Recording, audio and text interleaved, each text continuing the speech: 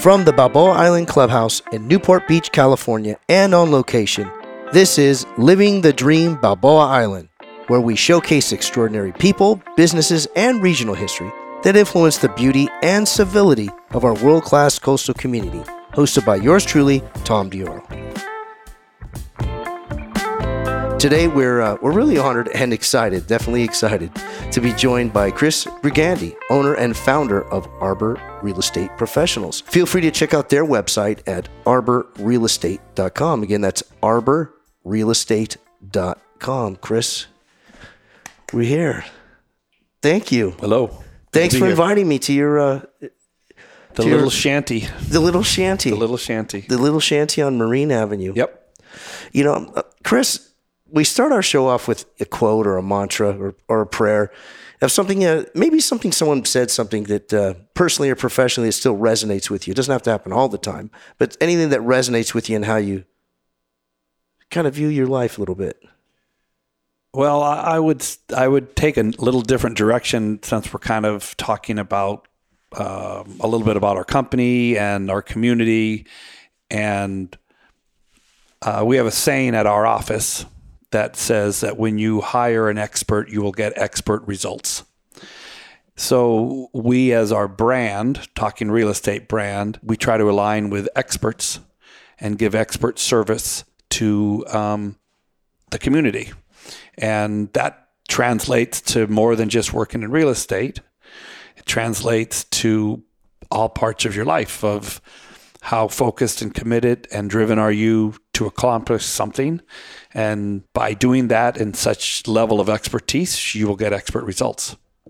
On those expert results, also, I notice for our audience who don't know you, there's definitely a personable side to you, not just a professional side to you. Very much so. That you, it doesn't seem to blur the line much that way. And to me, I think that creates a real sense of honesty.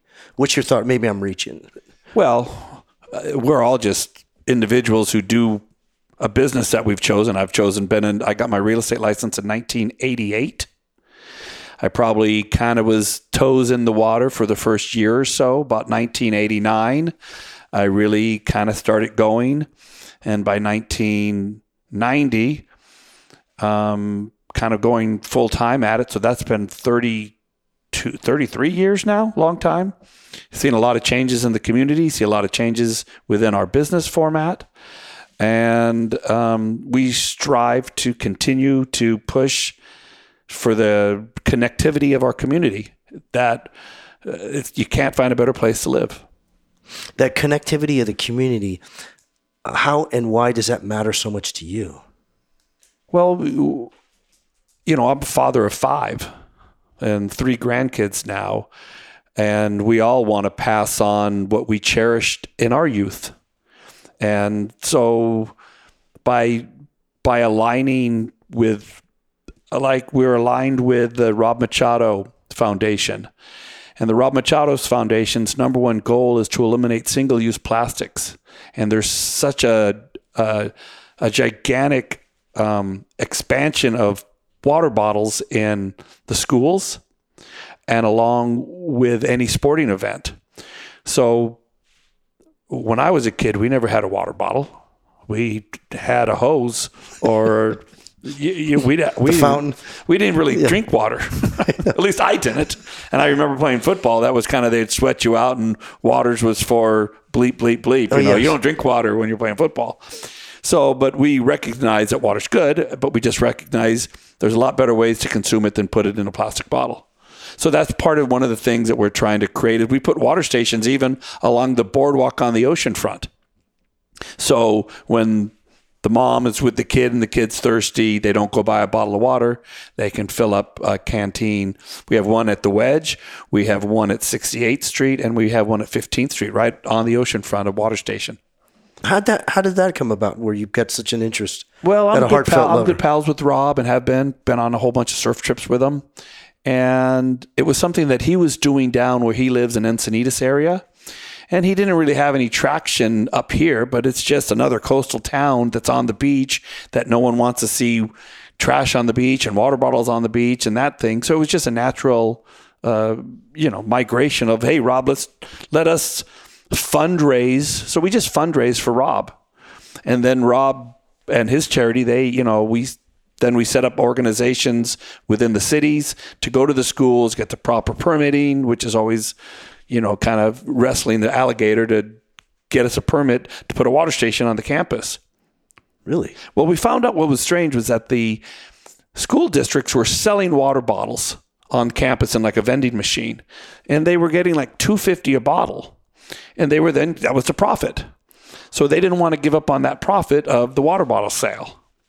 But through civil discussions, we've said this is just better for everybody. And you can still keep the vending machine if some kid wants to go buy the water bottle.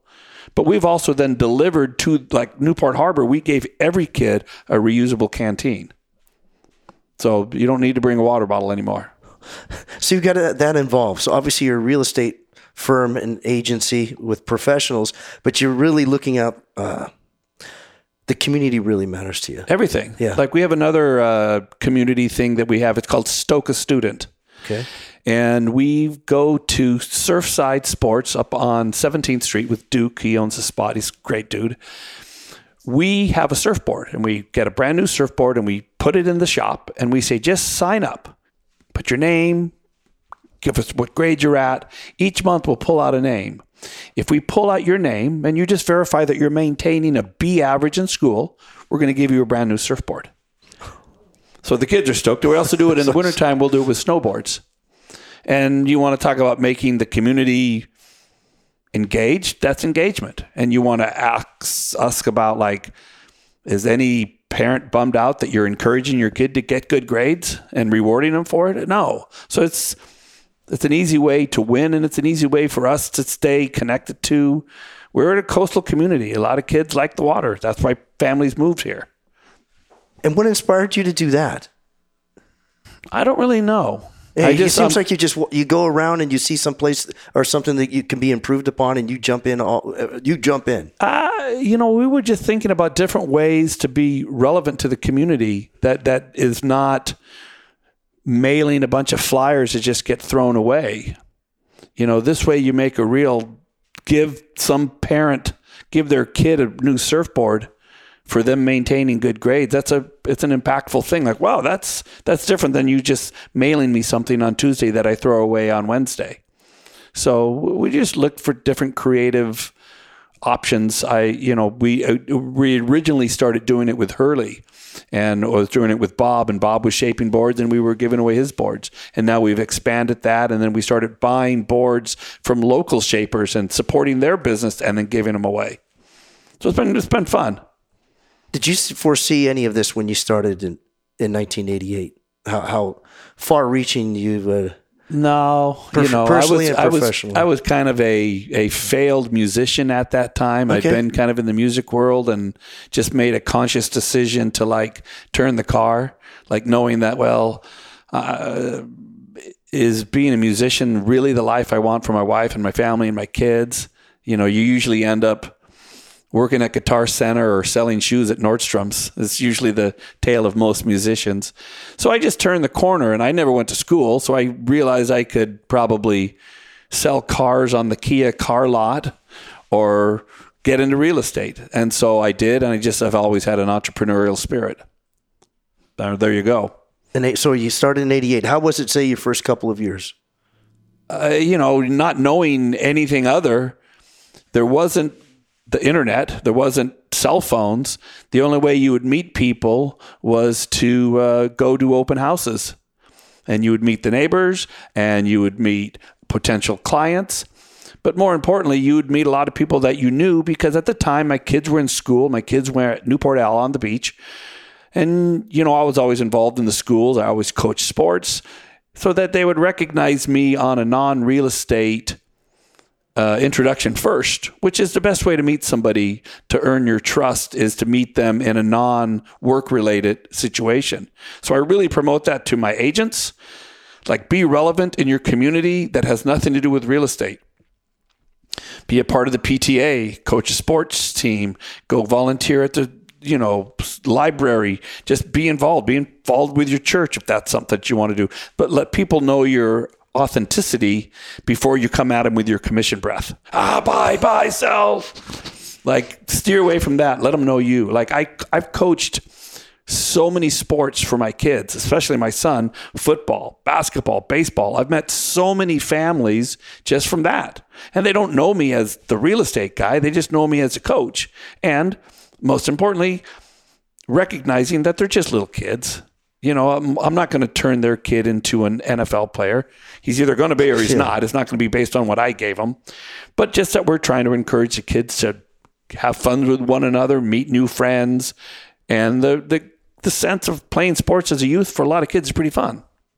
Along with the surfing world, we've done all that stuff too. I'll segue into sports and how as it relates to business. What's your thought on that? Well, I guess I'm not exactly sure what you're asking. If you play sports, what's the likelihood how it transfers into business? There's a great sense of, the 10,000 hours of training to become an expert at something, right? It's kind of like how I feel about real estate. You need to put 10,000 hours of being a real estate person before you can become an expert at it.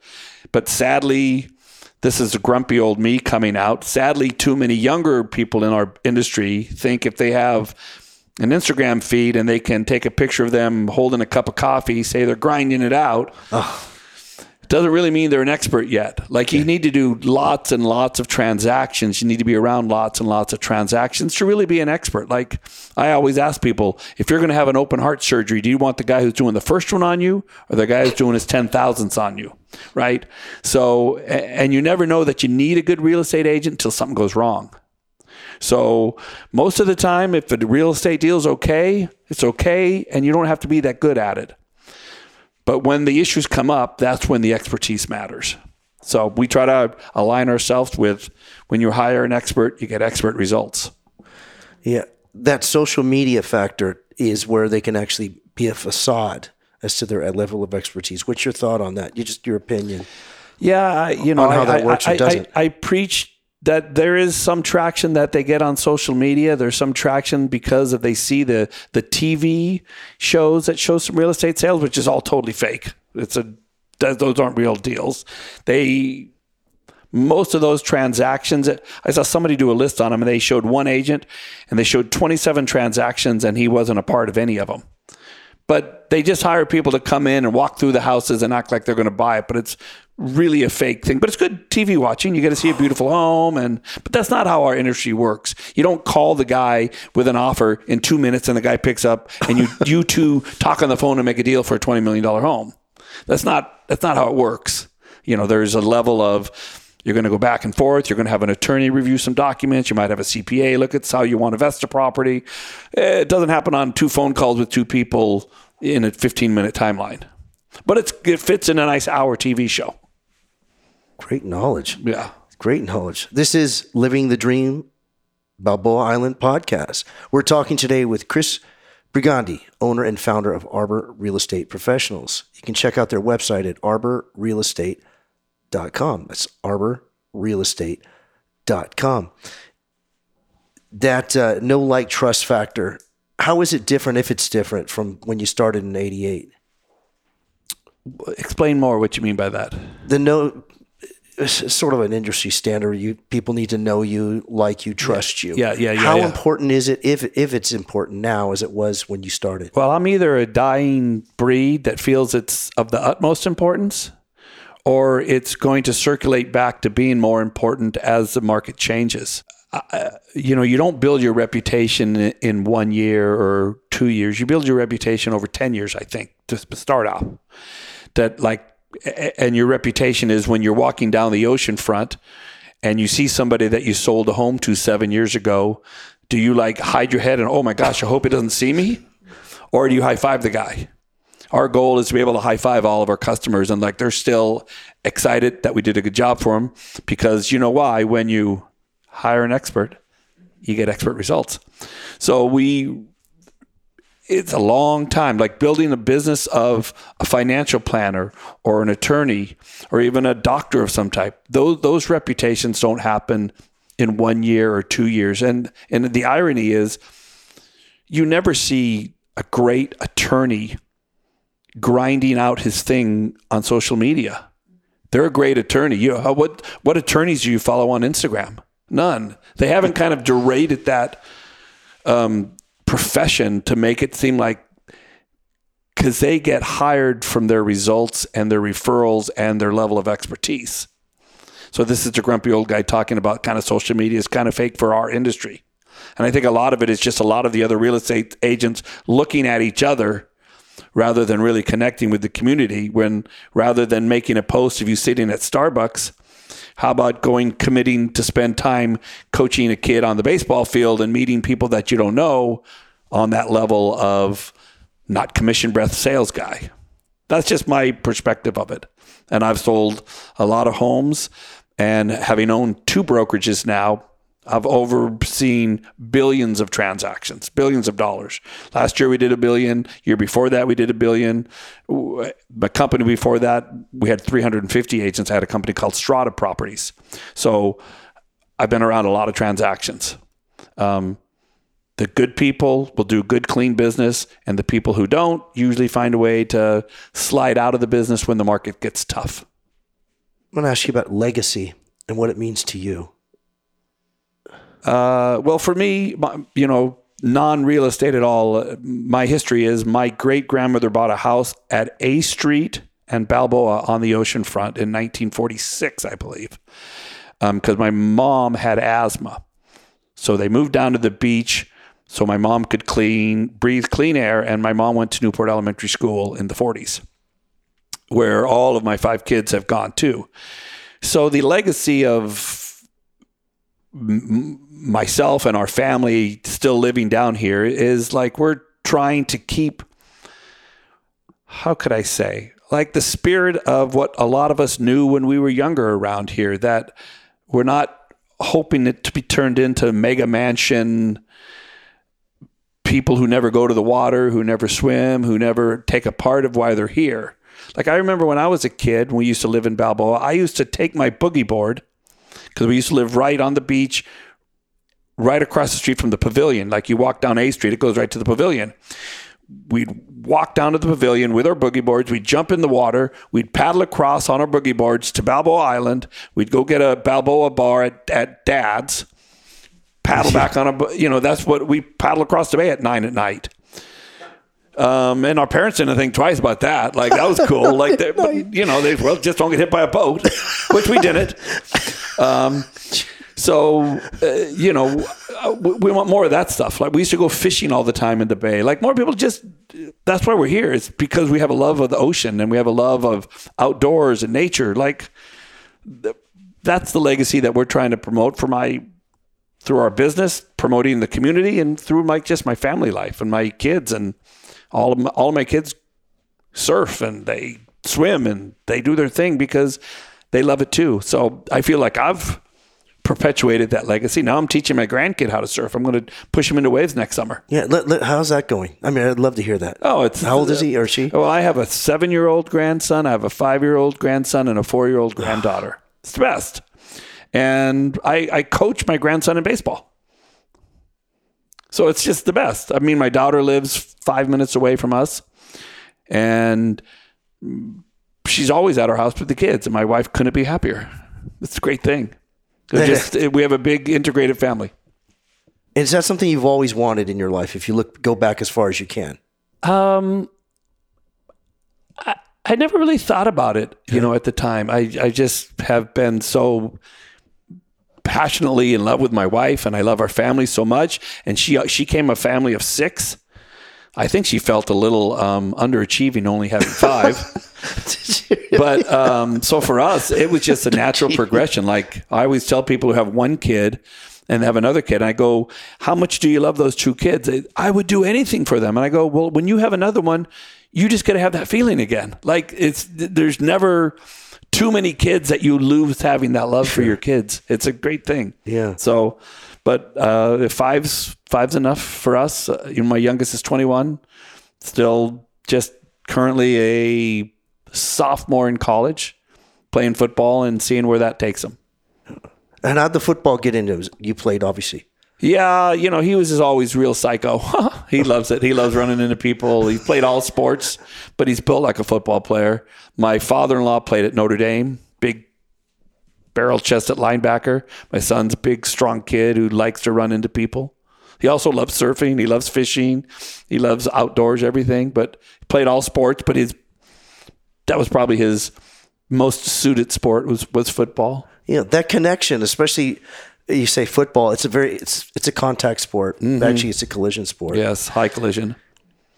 Another segue into life and business, because life and business is a contact sport, and oftentimes the people who are not afraid to connect or contact. Obviously, you don't run into people on the street, but you still connect with them. Carries over. Do you think so? Oh, for sure. Nothing happens unless you go out and make it. Go make the contact. Go push on it. Like when we started the brand, I have some wonderful partners with me within the brand of Arbor who I've worked with for a long time. We've all had to make that push to no, we're going to do this. We're going to talk to that person and have a confrontational talk and try to get them to come work with us. And it might not work out. And it's sometimes an uncomfortable conversation being told no. But that's that contact that you're talking about. The confrontation of we're going to go and keep going and keep going and keep going. So it's exactly to your point. It is a contact sport, running a business. Do you think you are born with that, or can you instill it in someone? I think I was probably born with that. Okay. I've always been a little ready to go.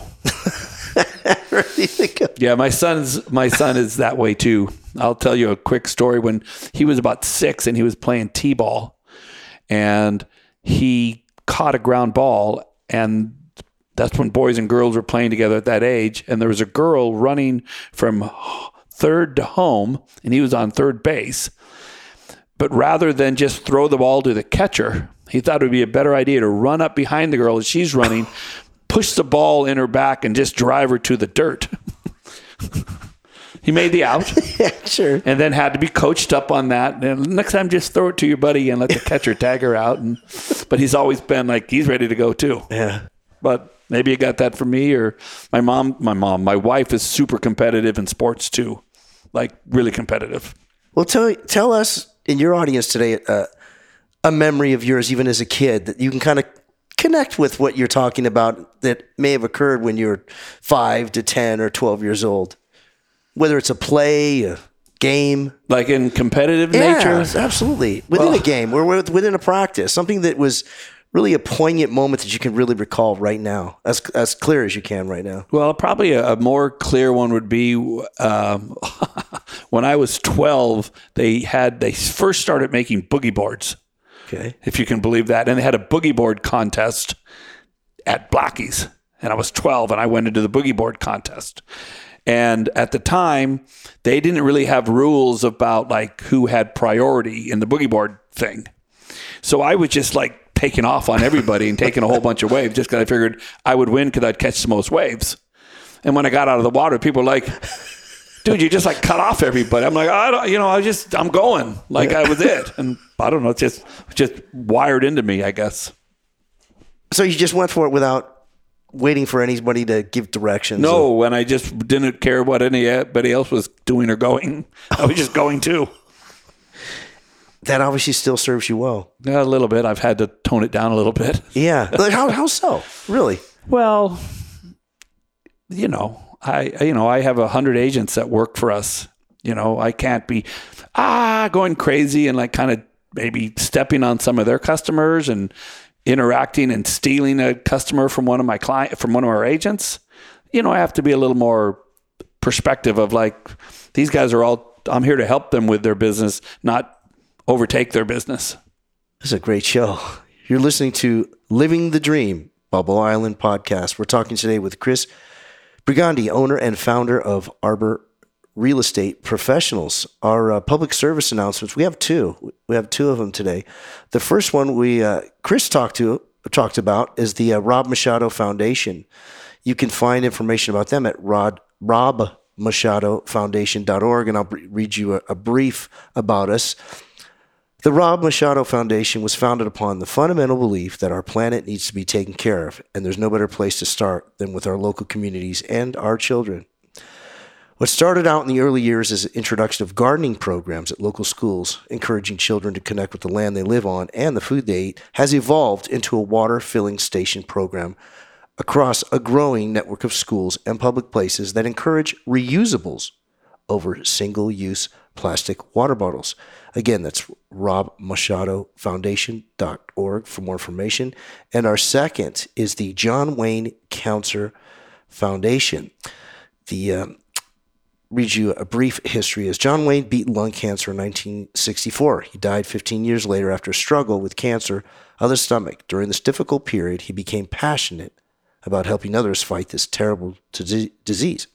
To honor his memory, his family created the John Wayne Cancer Foundation in 1985. The mission of the John Wayne Cancer Foundation is to lead the fight against cancer with courage, strength, and grit. For more information, feel free to visit the johnwayne.org. Again, that's johnwayne.org. Chris, I'm going to touch on a very word in here, and what's your thought on it? Grit. Grit. Wow. That's 4 letters that really defines what I hope my kids have, what I hope I have, and what I hope my firm embraces. The grit of, what is it, the saying about you can hit a rock 10,000 times and nothing happens, and 10,001, there's just been just enough pressure that the rock breaks.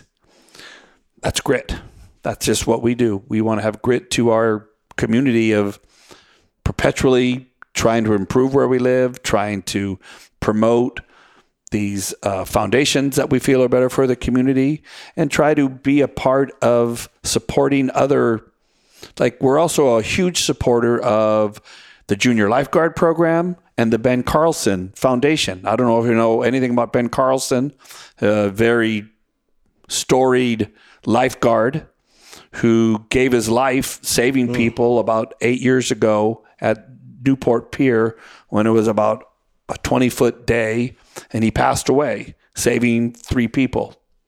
I mean, the ultimate sacrifice, the ultimate thing you can do as the lifeguard would do. His brother-in-law works with us. His brother-in-law actually did the sculpture. I would tell everybody to go to the base of the Newport Pier and go look at the sculpture that's put up of Ben Carlson. So there's a Ben Carlson Foundation that offers scholarships to kids, $10,000 per kid, I think. And that's also tied into the Junior Lifeguard Program. We just did a big fundraiser for the Junior Lifeguard. They're going to build a new building down at the Balboa Pier. Because right now they just do like a roll-on trailer for the Junior Lifeguard Program. All my kids did Junior Lifeguard Program. It's the best program in the country. But they have to like go to the public restrooms with Hobo Joe and whoever else is in the, So they're building a permanent building. I think it's a $7 million fundraise to build a real permanent structure with proper bathrooms.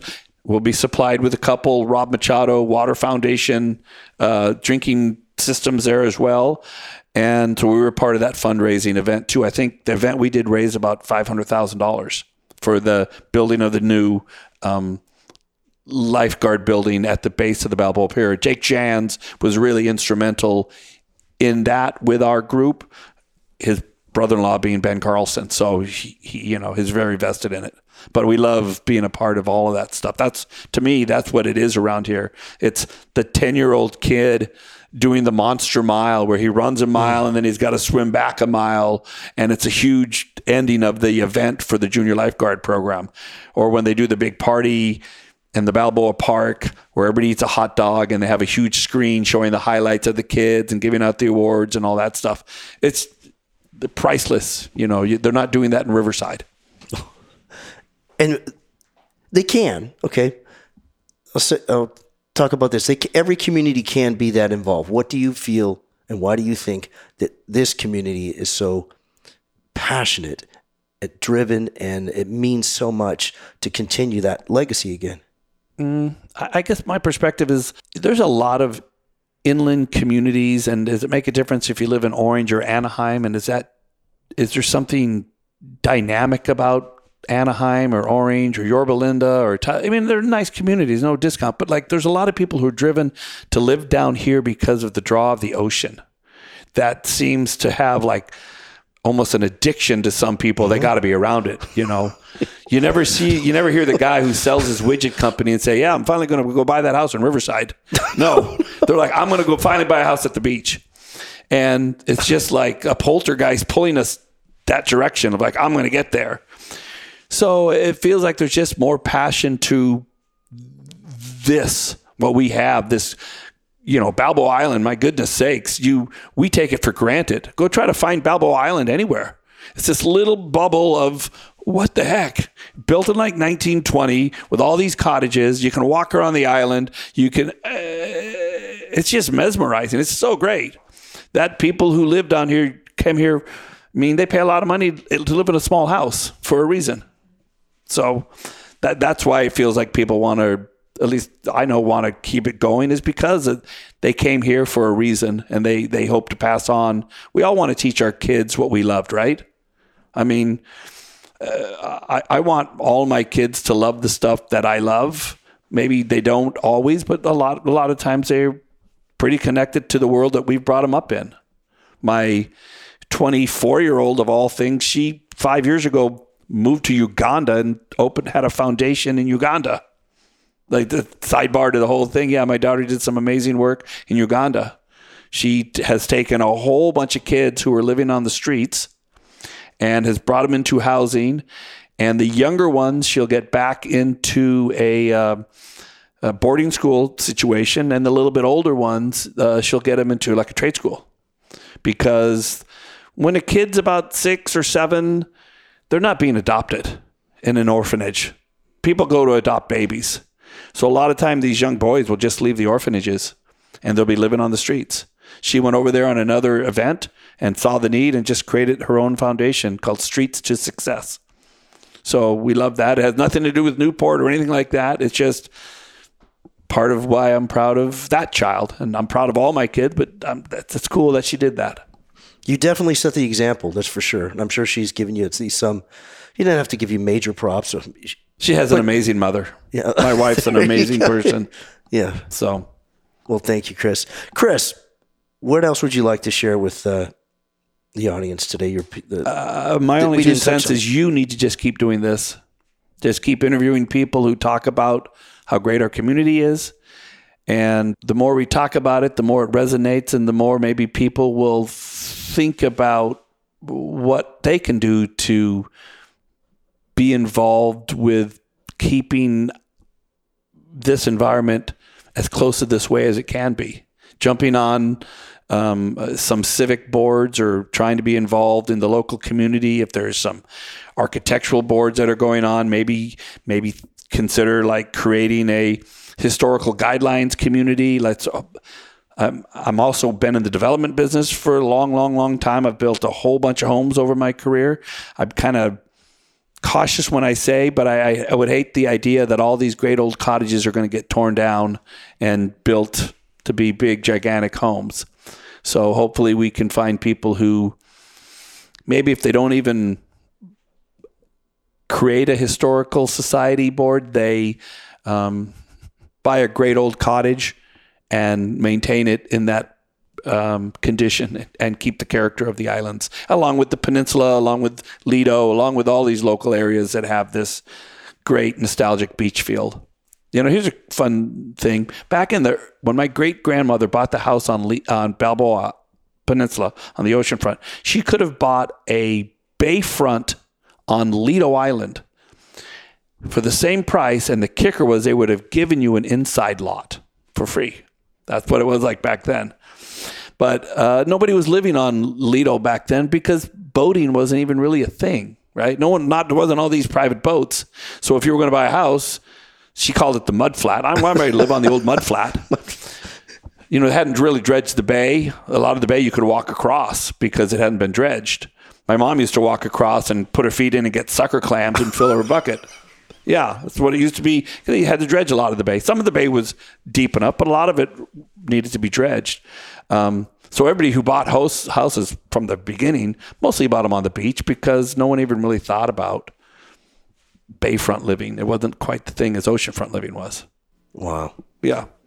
Chris, it's been a real honor and pleasure having you on the show today. I want to have you back pretty soon. Yeah, it was fun times. Yeah, absolutely. Thank you very much for doing this. Thank you. Really. Good time. Thank you. I'll shake your hand. Chris. Thank you, buddy. I'll shake your hand. Thank have you. a good day. You've been listening to the Living the Dream Balboa Island podcast. I'm yours truly, Tom Dioro. Our guest today has been Chris Brigandi, owner and founder of Arbor Real Estate Professionals. For more information, you can visit their website at arborrealestate.com. Again, arborrealestate.com. Our show has definitely been a blast, and I also want to acknowledge our chief audio engineer, Eris Chikoplish. Thanks for listening. Bye-bye.